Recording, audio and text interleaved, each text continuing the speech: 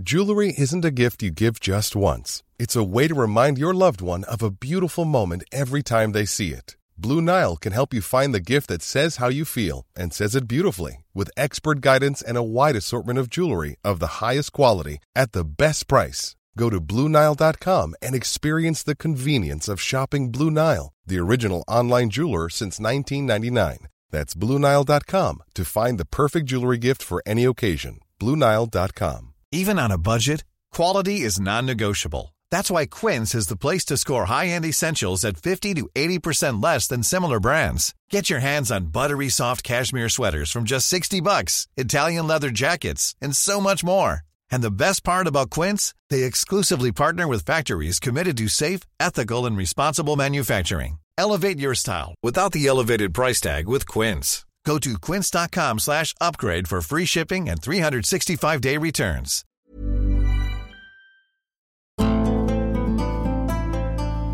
If you think that the female spy is a 20th century phenomenon, be it Mata Hari, Mrs. Zigzag or Eve Pilastri, think again.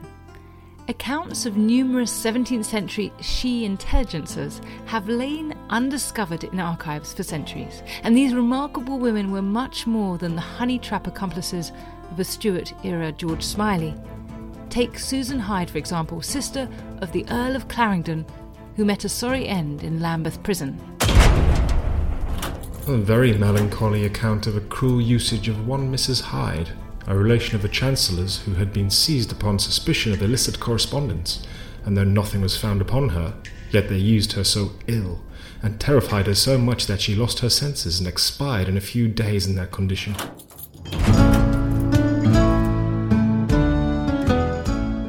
I'm Susanna Lipscomb, and in this edition of Not Just the Tudors, I'm joined by Dr. Nadine Ackerman, author of Invisible Agents, Women and Espionage in 17th Century Britain, to talk about her fascinating quest to unearth the plots and conspiracies involving women spies that have been forgotten by history.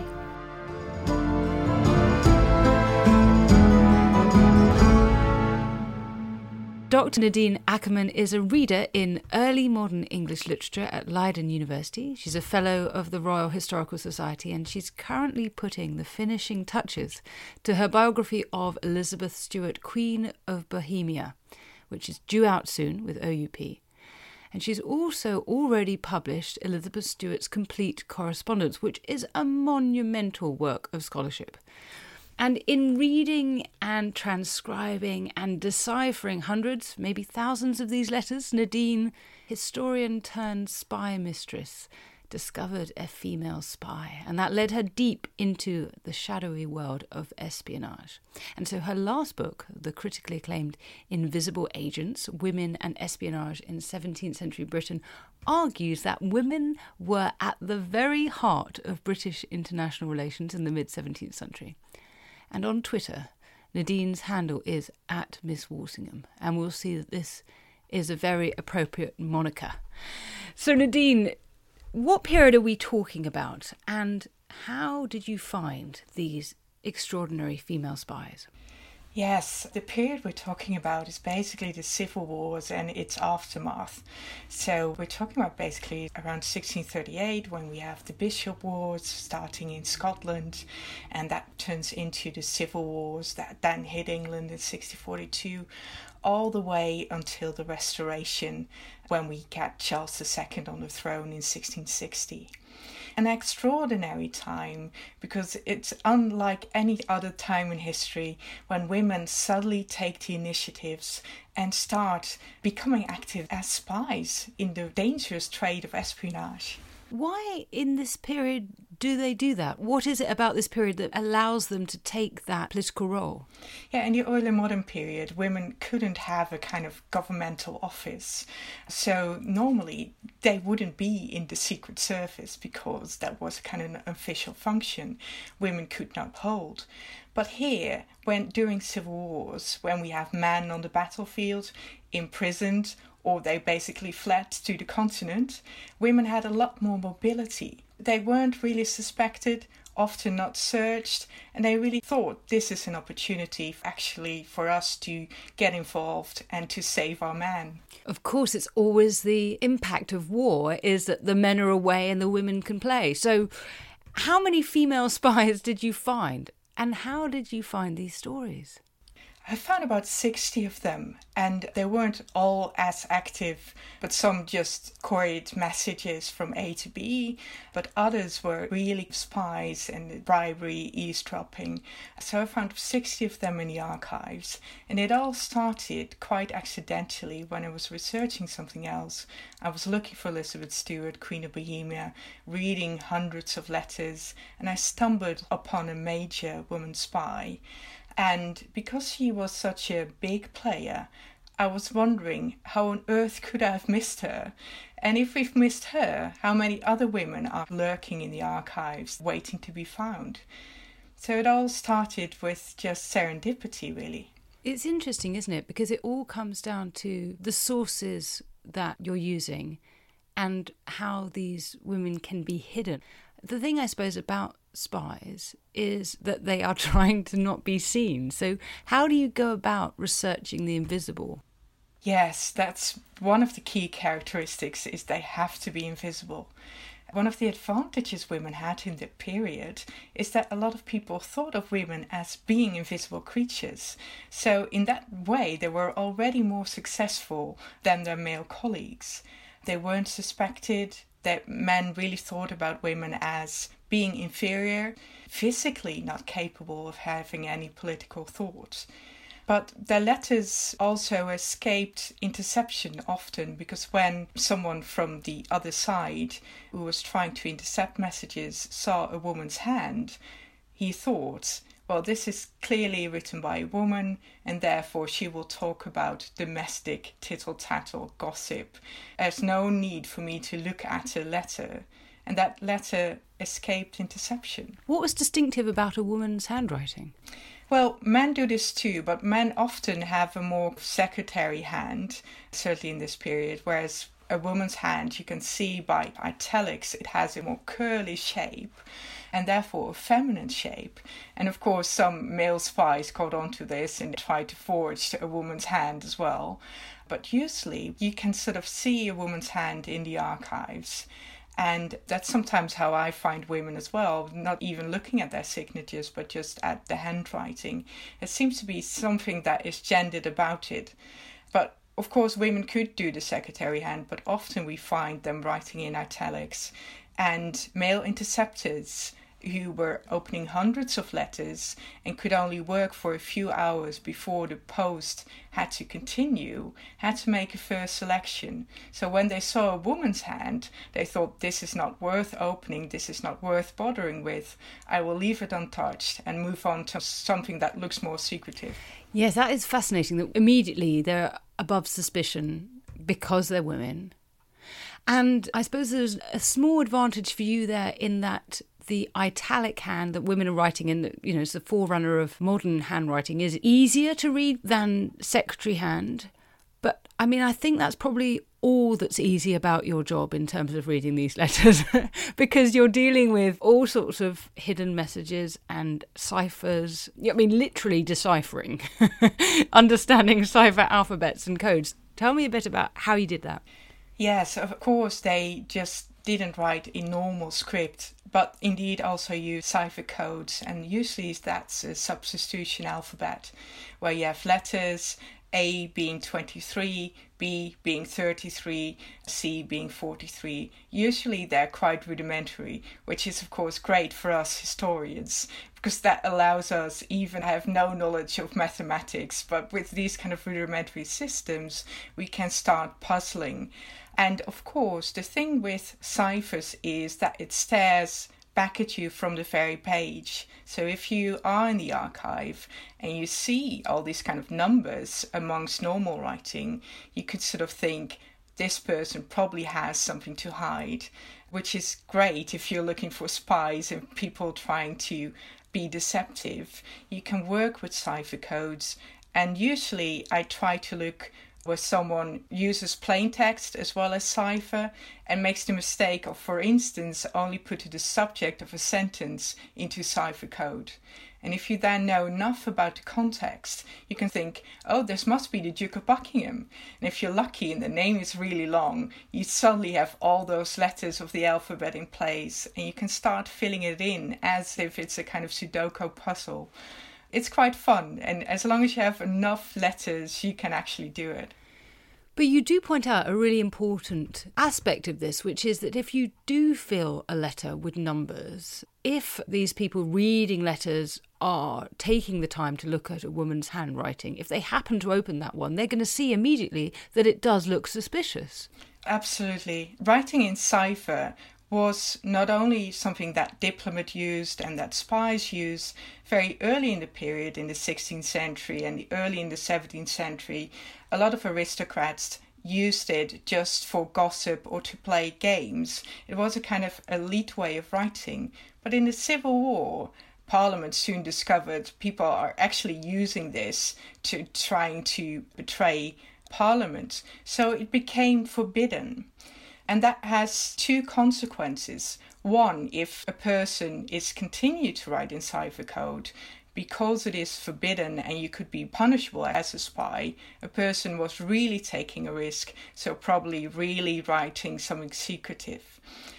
Another consequence of it becoming forbidden in 1643, 1644 is that people resort to different ways of hiding messages, such as, for instance, talking in riddles or using invisible inks. And talking in riddles you can't immediately spot. For instance, you would have a shopping list in your letter saying, I want to order 20 gloves from Paris. Whereas in fact you were trying to say, I think we'll have an army of 200 soldiers coming in from Newcastle. So this kind of shopping list could be a whole different kind of code, which an interceptor wouldn't immediately spot. And for us historians, it's also incredibly difficult. How do you go about deciphering something like that? How can you make head or tail of that? If you know the person who's writing, and she talks about her brother, and she has neither a brother-in-law nor a real brother, she could still be talking about a brother in arms, or there's something really funny going on. And I was looking at a bunch of letters where everyone had some kind of sickness all at the same time. And they were saying it's now time to use the powder to rub between the ribs. And they were using invisible inks between the lines of the normal plain text writing. So that were the ribs they were talking about. You become, of course, paranoid when you're working on Spies for about 5 years. So there's also danger that you do actually see plots everywhere and that a shopping list is just not more than a shopping list. But sometimes there are clues that indicate this is something more. I love that. I mean, I find working in the archives just generally always to be like being a detective, piecing together a story, and the thrill of finding the evidence and making sense of it is always great. But what you're doing is taking that to a whole new level. And it suggests that you have to have such intimate knowledge of your correspondence, because you need to know when they don't have a brother, when they're somewhere else to where they're purporting to be, why they might not be ordering oranges but actually are talking about troops. Is that the case? Yes, true. I've been sort of fortunate or unfortunate, depending on how you look at it, because I've been working on Elizabeth Stuart's correspondence for over 2 decades now. I've seen so many letters and I've seen so many people writing. I have a kind of a good idea about what the rhetoric of a normal letter is. And I have also quite a lot of knowledge about a whole group of people who are living in this century. And you become a bit of a detective, as all historians are. What techniques of secret writing have you found? I've found people writing in invisible inks. And I thought, that's lemon juice or orange juice, definitely. But these kind of citric fruits are quite exotic still in the period. So they actually would be more likely to use something else. So I have a woman writing with artichoke juice and milk. They use vinegar. Later in the tower they also use urine. So it's unexpected, the things they make potions of. Some of these invisible inks were poisonous, so there's also an ink using silver nitrate. When they warn each other, make sure not to drink this. So they're actually quite sophisticated formulas. And women hide them in these recipes in recipe books. So amongst recipes of cakes, we suddenly have a very complicated invisible ink recipe, which is quite funny because it's also passed on from generation to generation, mothers and daughters using the same recipe book and probably experimenting with these kind of inks. And then, of course, I've come across ciphered writings and letter locking techniques. The way people fold their letters can also be a secret technique. That's fascinating. So we're talking about an age in which envelopes aren't used. So people are folding their letters in order to send them. So what do these letters look like? Describe letter locking for us. It's incredible to even think that indeed the modern gummed envelope is a 19th century invention. So before the 19th century, people were using the sheet of paper they were writing on and folded it as such that it becomes its own sending device. And that's what we call letter locking. And the way you can fold it can be really personal. You can fold it in a very simple manner if you don't have any time. But if we were spies, we could agree with each other saying, okay, next week I'm going to send you a diamond-shaped letter, and you will recognize by the diamond-shaped foldings that this is a letter from me. I no longer have to sign it. I no longer have to use a code name. You can just look at the foldings of the paper and you know it's from me. And just imagine if you are an interceptor and having to deal with hundreds of letters. Just imagine having hundreds of origami birds on your desk. Can you really refold that origami bird really quickly and fold it in exact the same manner if someone has studied this beforehand? You will see, well, this is not really the bird I had thought in mind. Someone might have tampered with my letter. So that's how the addressee, on the other hand, could know perhaps someone has tried to unfold this letter, or this is really the letter that is coming from Nadine because it's this perfect diamond shape that is still intact. I'm getting more and more in awe of you. Not only are you a mistress of codes and secret writing, but also origami, it turns out. So what sort of shapes might they make with these letters? You're looking for details, little slits, little cuts. For instance, and everyone is doing this, so this is from merchants to monarchs. When you look at the letters, Sir Francis Walsingham was, for instance, he was, of course, a master in everything when it comes to espionage. But he was cutting a corner of the writing sheet, and he used that corner as a lock. He folded it through the paper itself, and it becomes literally a piece of a puzzle addressee could then look for, because paper in this period was handmade, so you could not really, unless you have a sheet that comes from the same bundle of papers, you could not really forge the lining of that paper. So the addressee could hold it up to the light and see whether the linings of the papers matched. He would make sure that his signature went through that corner, so you can have part of the signature still on the writing sheet, and that part of the signature had to match with the lock that was then used for that paper. So there are different ways of folding a envelope, a sending device. They use hundreds of different techniques. And this is a new field of study invented by Janet D'Ambrosio from MIT with her Unlocking History group. And we're still figuring out, are there also ways that are women using certain folding techniques?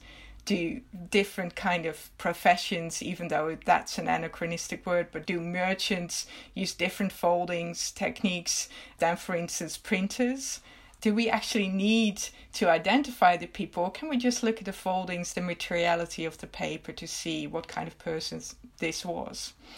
So it's a very exciting way to study a letter as well. And it draws on a variety of approaches to history, in that you're thinking about the political context, and we'll talk a bit about that hopefully in a second, but you're also thinking about the stuff of the past, these pieces of paper as something physical, a material culture, something that existed, as well as thinking about the text on it and thinking about these codes and systems that they're using. As you say, you may not have much mathematics, but it is mathematics that's going into it. So it's a multifaceted approach in order to try and get at it, which explains, I suppose, why these stories have been hidden from view for historians, because you need to employ all these resources in order to engage with this history. Oh, yes, you need to be really cunning in sort of understanding all of that. There's also something else going on. Of course, I've been writing on women's spies. And even in the period, women's letters were seen as less important. But I think in the 18th and 19th centuries, when the first editions were made, women were also still seen as less important than men. So often printed editions do not include women's letters. Often in archives, they remained uncatalogued. It's only until, I guess, since the 1980s, which is relatively speaking not that long ago, that we sort of realized actually women were also very important in this period. But that means that their letters are still uncatalogued, or that there are no proper editions yet of all their letters. Even if we think about the Queens of England, we don't have a full edition of Anne of Denmark's letters or Henrietta Maria's letters. That still needs to be done. I've spent now almost 20 years working on Elizabeth Stuart's letters, the sister of Charles I. So someone also needs to have time and funding to do this, but that still needs to be done. If the letters of queens are not even available, what about all these other women from lower strata of society? Yeah, that's absolutely right. So much of the history we see of the 16th and 17th centuries through the eyes of the Victorians, because it's they who are determining what the archives look like. And we have to go and get past that. Yes, so in a way we need to start anew, and especially with the calendar of state papers, they may not have put them in at all, or they may have given a kind of censored view, because the calendars are just summaries. If you want a full transcription of a letter, if you really want to understand it, you always have to go back to the originals. This is a side point, but I'm always struck by how the calendars, which for those of you who don't know are about being put in the chronological order in which those archiving them thought those letters had been sent, sometimes accurately and sometimes not.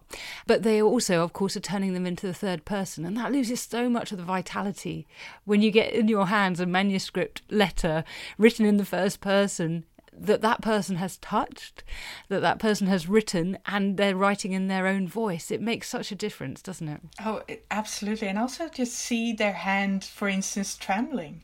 You can see so much about what the handwriting looks like, about the state of that person at that moment. Was it a kind of blotchy letter? Is the ink all over the place, or was this written neatly? It tells us so much.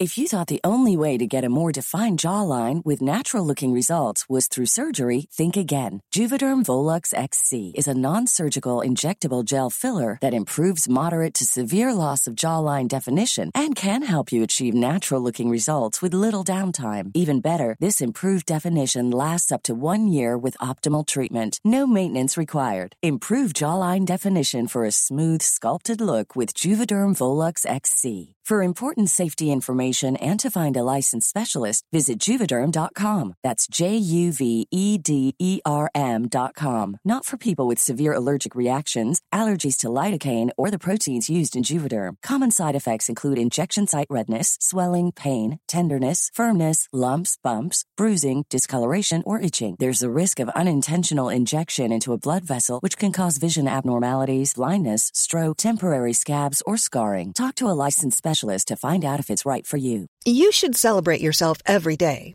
but some days you should celebrate with jewelry. Whether you want to commemorate an unforgettable moment or just bring some added sparkle to your collection, Blue Nile can offer you expert guidance and a wide assortment of jewelry of the highest quality at the best price. Go to BlueNile.com today and experience the ease and convenience of shopping Blue Nile, the original online jeweler since 1999. That's BlueNile.com. BlueNile.com. Ryan Reynolds here from Mint Mobile. With the price of just about everything going up during inflation, we thought we'd bring our prices down. So to help us, we brought in a reverse auctioneer, which is apparently a thing.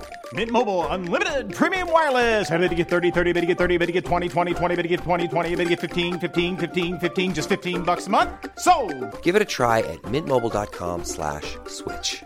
$45 up front for 3 months plus taxes and fees. Promo rate for new customers for limited time. Unlimited more than 40 gigabytes per month. Slows full terms at mintmobile.com.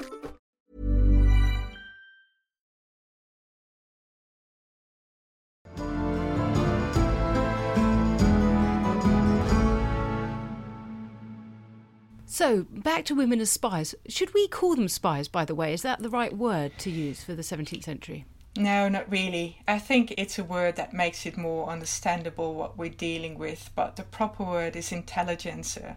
And it's basically people trading in secretive stuff in all kinds of ways. Spy is a word that they use in a period, but rarely. So they talk about intelligencers. And do we find female intelligencers on both sides during the Civil War, the royalists and the parliamentarians? Absolutely, but we find more royalist women than parliamentarians, and there's a good reason for that. Royalist women were on the losing side mostly, so for them there was a bigger incentive to start working in the trade of espionage. But also they came from these kind of elite aristocratic circles. So they already had more connections with generals, with politicians. For them, they could really immediately use their network. They weren't looking for financial reward necessarily. They were kind of politically motivated and relied upon promises that after the restoration they would get an office, or their husbands would get an office, they would be rewarded again. And they stood on the same level as the spy master. They came from the same kind of class.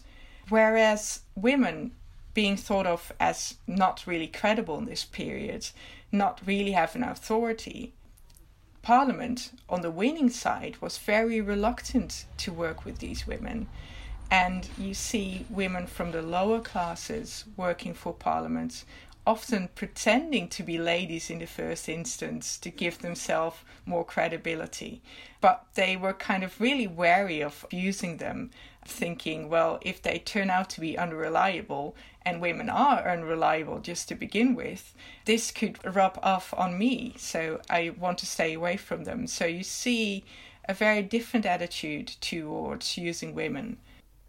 So let's tell the stories of some of these women. Let's talk about Agent 409, Horwood, Jane Horwood, whom you call one of the most skillful of the she intelligencers. What's her story, and why do you think so much of her?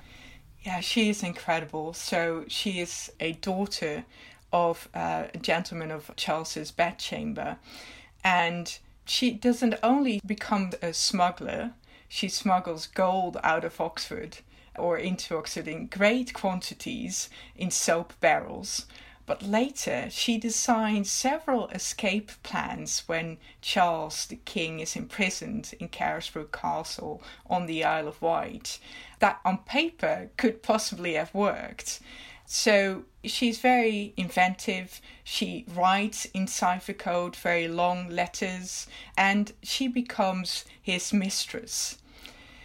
Now, whether that is by choice or whether she has put herself in a very dangerous situation anyway, and she has really already crossed that boundary of entering into a male world, a political world, and she had no choice, is, I think, something we must consider as well. But she becomes the mistress of Charles I, and she is married to an abusive husband and still manages to survive, and she is very, very resourceful. Did many female intelligencers exploit their sexual attractiveness? Thinking of that story, were they honey traps? I found very few instances of honey trapping where they used that kind of sexual allure to trap men. But of course, sexuality is always part of it. And you see these really kind of attractive women. Lady Carlisle is another one of these very beautiful women. Lady d'Aubigny, who must have used their sexual attractiveness. I found very little evidence of that, but you could sort of imagine no general would admit to being honey-trapped by a woman. So there would be very little evidence of that if that actually happened. But I think the femme fatale is something that happens much more in later periods. It's also a stereotype. In a way, these women operated in the same ways as men would in the period, using cipher code, using invisible ink, eavesdropping, bribery. It was a male world and they acted as men. But perhaps, who knows, their sexual attractiveness might have also been an advantage. I love the story you tell of Susan Hyde, which is a wonderful example of how female intelligences have hidden from historians in plain sight. Could you tell us her story? Yes, Susan Hyde is probably my favourite of all she intelligences. And women seem to escape punishment in this period because the interrogators really conclude, well, she could probably not have done it because she was just a woman. Or women are innately disorderly, so we can't really blame them. Or the men are actually legally responsible for the women, so it's not the woman's fault at all. But Susan Hyde dies in Lambeth Prison, which in this period is an all-male prison. So it's also astonishing that she ended up there in the first place.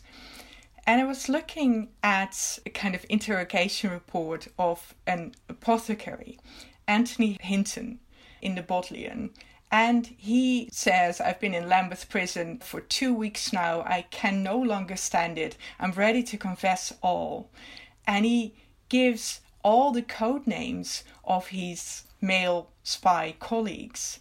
But also, amongst these code names, there are about 5 code names referring to a woman, to Susan Hyde. And at this point, I have no idea who she is, but I have these 5 code names, which I can then use to look for her. So she is Mrs. Simbirb, Mrs. Simbab, the woman who lives under the sign of the raven, all these kind of wonderful descriptions of her. Also very extraordinary names like Helen, I believe. And I look for her in the archive and find out that Susan Hyde is in direct correspondence with the king. She is trying to organize royalist risings. She is part of a secret organization called the Sealed Knot. And people seem to be really trusting her. But you find that Cromwell's most memorable spy master, John Thurlow, tries to catch her because Anthony Hinton, the apothecary, has betrayed her. And on a Sunday morning, he finds her in Wiltshire. They bring her back to London in a coach. They make her stand in front of a court for hours and hours without anyone talking to her. Then throw her in Lambeth Prison, which Anthony Hinton could not stand for more than 2 weeks, which is an all-male prison. And then weeks later, she is dead. And we don't know what happened to her. We only know that her friends came and took her out of that prison and buried her somewhere. But I then found out some quite shocking information that Susan Hyde is the sister of Edward Hyde, the later 1st Earl of Clarendon. Quite a famous figure in this history of the Civil War. He writes the history of the rebellion. He's one of the first historians of this period, in fact, and he recruited his own sister as a spy, and yet he doesn't mention her anywhere in this history of the rebellion. I first thought, okay, that's probably because I'm looking at a 19th century edition, and as we discussed, editors might leave out women from 19th century editions. So I actually went back to the manuscript of this history of the rebellion to see whether something was left out. And his handwriting is really illegible, so this took me weeks, but it's nowhere in there. He doesn't mention her. It's not that she's sort of written out of history. He never writes her into history. So we have one of the most successful woman spies of this period, because she is quite successful for a long time, dying and being basically the sister of what we would now see as the Prime Minister, and we're not knowing about her. That's just incredible. It is extraordinary. And as you say, it's because he hadn't written the story in precisely because of what she was doing, because she was involved in espionage, one presumes. Yes, it's guesswork why he hasn't mentioned her. He, for instance, mentions Lady Carlisle and Lady Daubigny, and he turns them into martyrs, but not his own sister. So that's interesting, because spying, of course, being a spy, you have to lie, you have to cheat. So it also damages your reputation. But he could also have been ashamed that he might have felt guilt that he wasn't able in the end to protect his own sister. You mentioned Lucy Percy, later Lady Carlisle. Tell us a little bit about her. Yes, we all know her because she is my Lady de Winter in the Three Musketeers. So Alexandre Dumas has fictionalized her. But his story, The Three Musketeers, is based on two 17th century diaries. So these are stories that partially really happened. And she is so much more interesting than my Lady de Winter. That's what is astonishing about it.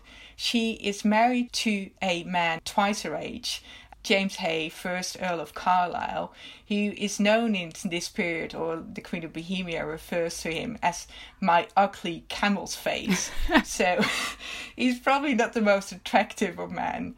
But she becomes the mistress of George Villiers, the Duke of Buckingham, and quite openly it seems that her husband has agreed to this arrangement as well. He agrees to go on an ambassadorial mission, so Buckingham will have more time with his wife. And Buckingham puts her into the Queen's household to spy for him. That's how her spying activities begin. But during the Civil War, and of course Buckingham by that time is long dead, she becomes a widow quite early on, and she has no children.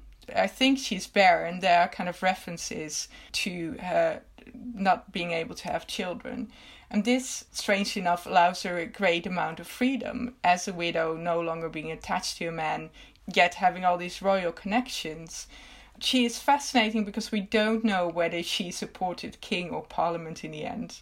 She seemed to have spied for both sides, and both sides seem to believe that she really belonged to them. So she's a double agent? She is a double agent, it seems. But this is just a suspicion that she was a royalist, but other people will say definitely not, she was a parliamentarian. And she writes in cipher. She ends up in the Tower, but just continues her spying activities. She managed to smuggle letters out of the Tower and just continue her work. She is placed under house arrest. This doesn't stop her either. So she's an extraordinary woman, and she is referred to as the killing beauty of the world. So she must have been extremely attractive. And my partner wrote a novel which is called Killing Beauties, based on that kind of saying that Lady Carlisle was the killing beauty of the world. And he turned Susan Hyde, who disappears from the archives, in a kind of this woman who really continues then to have several different lives. Because the thing is, as an historian, you cannot fill the gaps, but as a novelist you can, of course. So we had great fun turning these stories into fictional stories as well. Yes, lucky novelists. You mentioned that Lady Carlisle was single for much of this time. Were female intelligencers mostly widowed or separated or single in some way? It seems to be the case. I've only found one married couple working together, and I think that's because men were held legally responsible for their women. So whereas you have the kind of great advantage if you are single or a woman, when you are being caught and your male colleagues would be executed, but you as a woman would be set free, then you can sort of walk out of that prison in a couple of weeks' time. If you are married, your husband might still be held responsible. So that becomes a much more dangerous game for your family. So I think that's why we have so many widows or single women. And Jane Warwood couldn't care what would happen to her husband because he was a brute anyway. So with her, it's different. And one of the most famous female spies is Elizabeth Murray. Yes. Tell us the story of Murray. Yeah, I concentrated on two kinds of women in the book Invisible Agents. One, the women we did not know anything about, like Susan Hyde, but also the women, because I thought I need to start somewhere. I need to understand these women spies, whom I thought we would definitely be sure about would be active women spies. And Elizabeth Murray is one of them. And she was known as the Grand Dame of the Sealed Knot. But when I was researching her, she turned out to have done nothing for the Sealed Knot, but was active much later when the Sealed Knot, this one organization, turns into a rival secret organization called the Great Trust. And there she becomes active as a woman spy. And she was confused with a woman. The first biographer thought this to be a code name, Catherine Gray. But Catherine Gray turns out to be not to be a code name, but a real woman. So some of the agency ascribed to Elizabeth Murray in the first period should go to Catherine Gray, invented invisible ink recipes that were really dangerous. She is the woman who worked with kind of poisonous invisible ink. And whereas Elizabeth Murray and her sisters are more on the kind of periphery at this time. So looking at one woman sort of opened up another world, and her activities were not at all as we sort of expected they would be. So even where we think we know what's going on, actually you're showing that there are these levels of complexity and these multiple peoples involved, and actually quite often the person we think is at the heart of it isn't.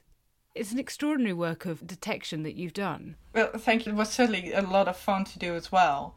Yeah, I just hope that someone turns this into some kind of television series, obviously, because these stories are so rich and indeed so complex.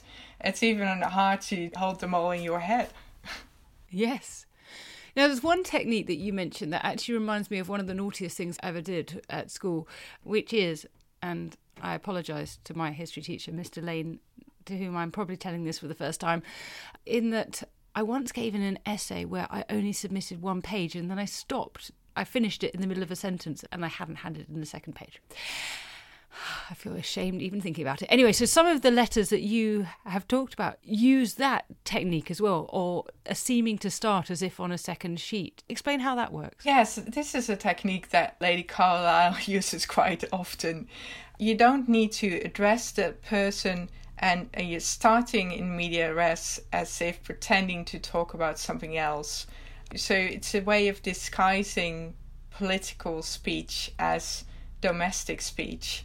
She also opens letters as if they are love letters, yet they are addressed to her brother-in-law, whom she quite hates at the time. So again, this kind of indication that something else might be going on.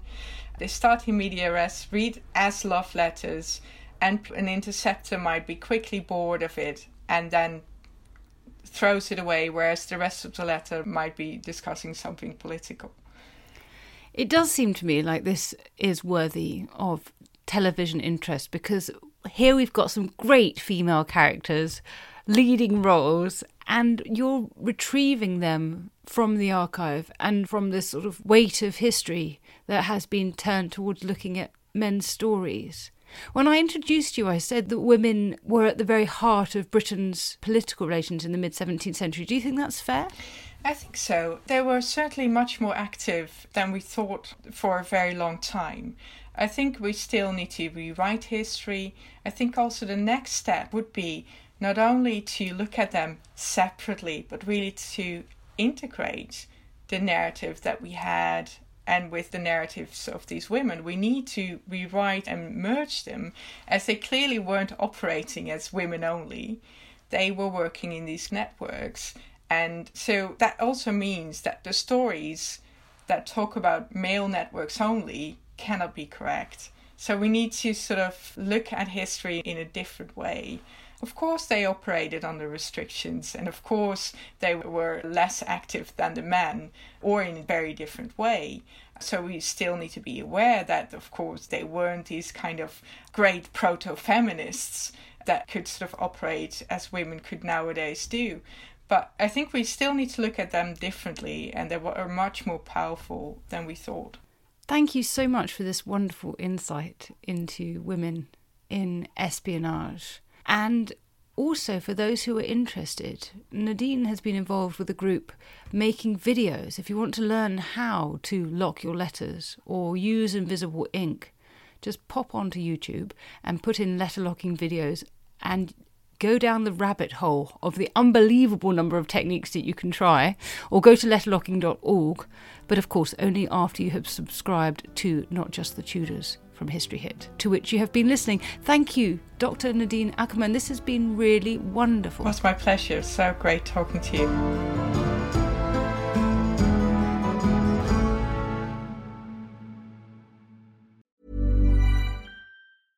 Imagine the softest sheets you've ever felt. Now imagine them getting even softer over time. That's what you'll feel with Boll & Branch's organic cotton sheets. In a recent customer survey, 96% replied that Boll & Branch sheets get softer with every wash. Start getting your best night's sleep in these sheets that get softer and softer for years to come. Try their sheets with a 30-night guarantee. Plus, get 15% off your first order at bollandbranch.com. Code BUTTERY. Exclusions apply. See site for details.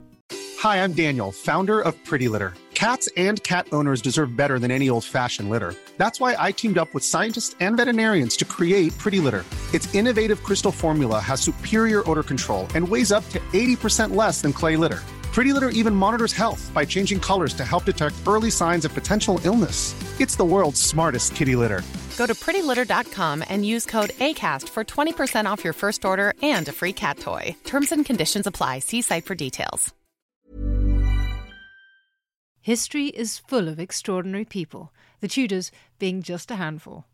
In my latest film on History Hit, we meet Bess of Hardwick and go inside the incredible house that she built, a house that defines the elegance and grandeur of the Elizabethan age, a house fit for a woman who climbed to the top of the Tudor social ladder. To find out more about the life of Bess and many more fascinating figures from the past, sign up via the link in the description with the code TUDORS for an exclusive discount.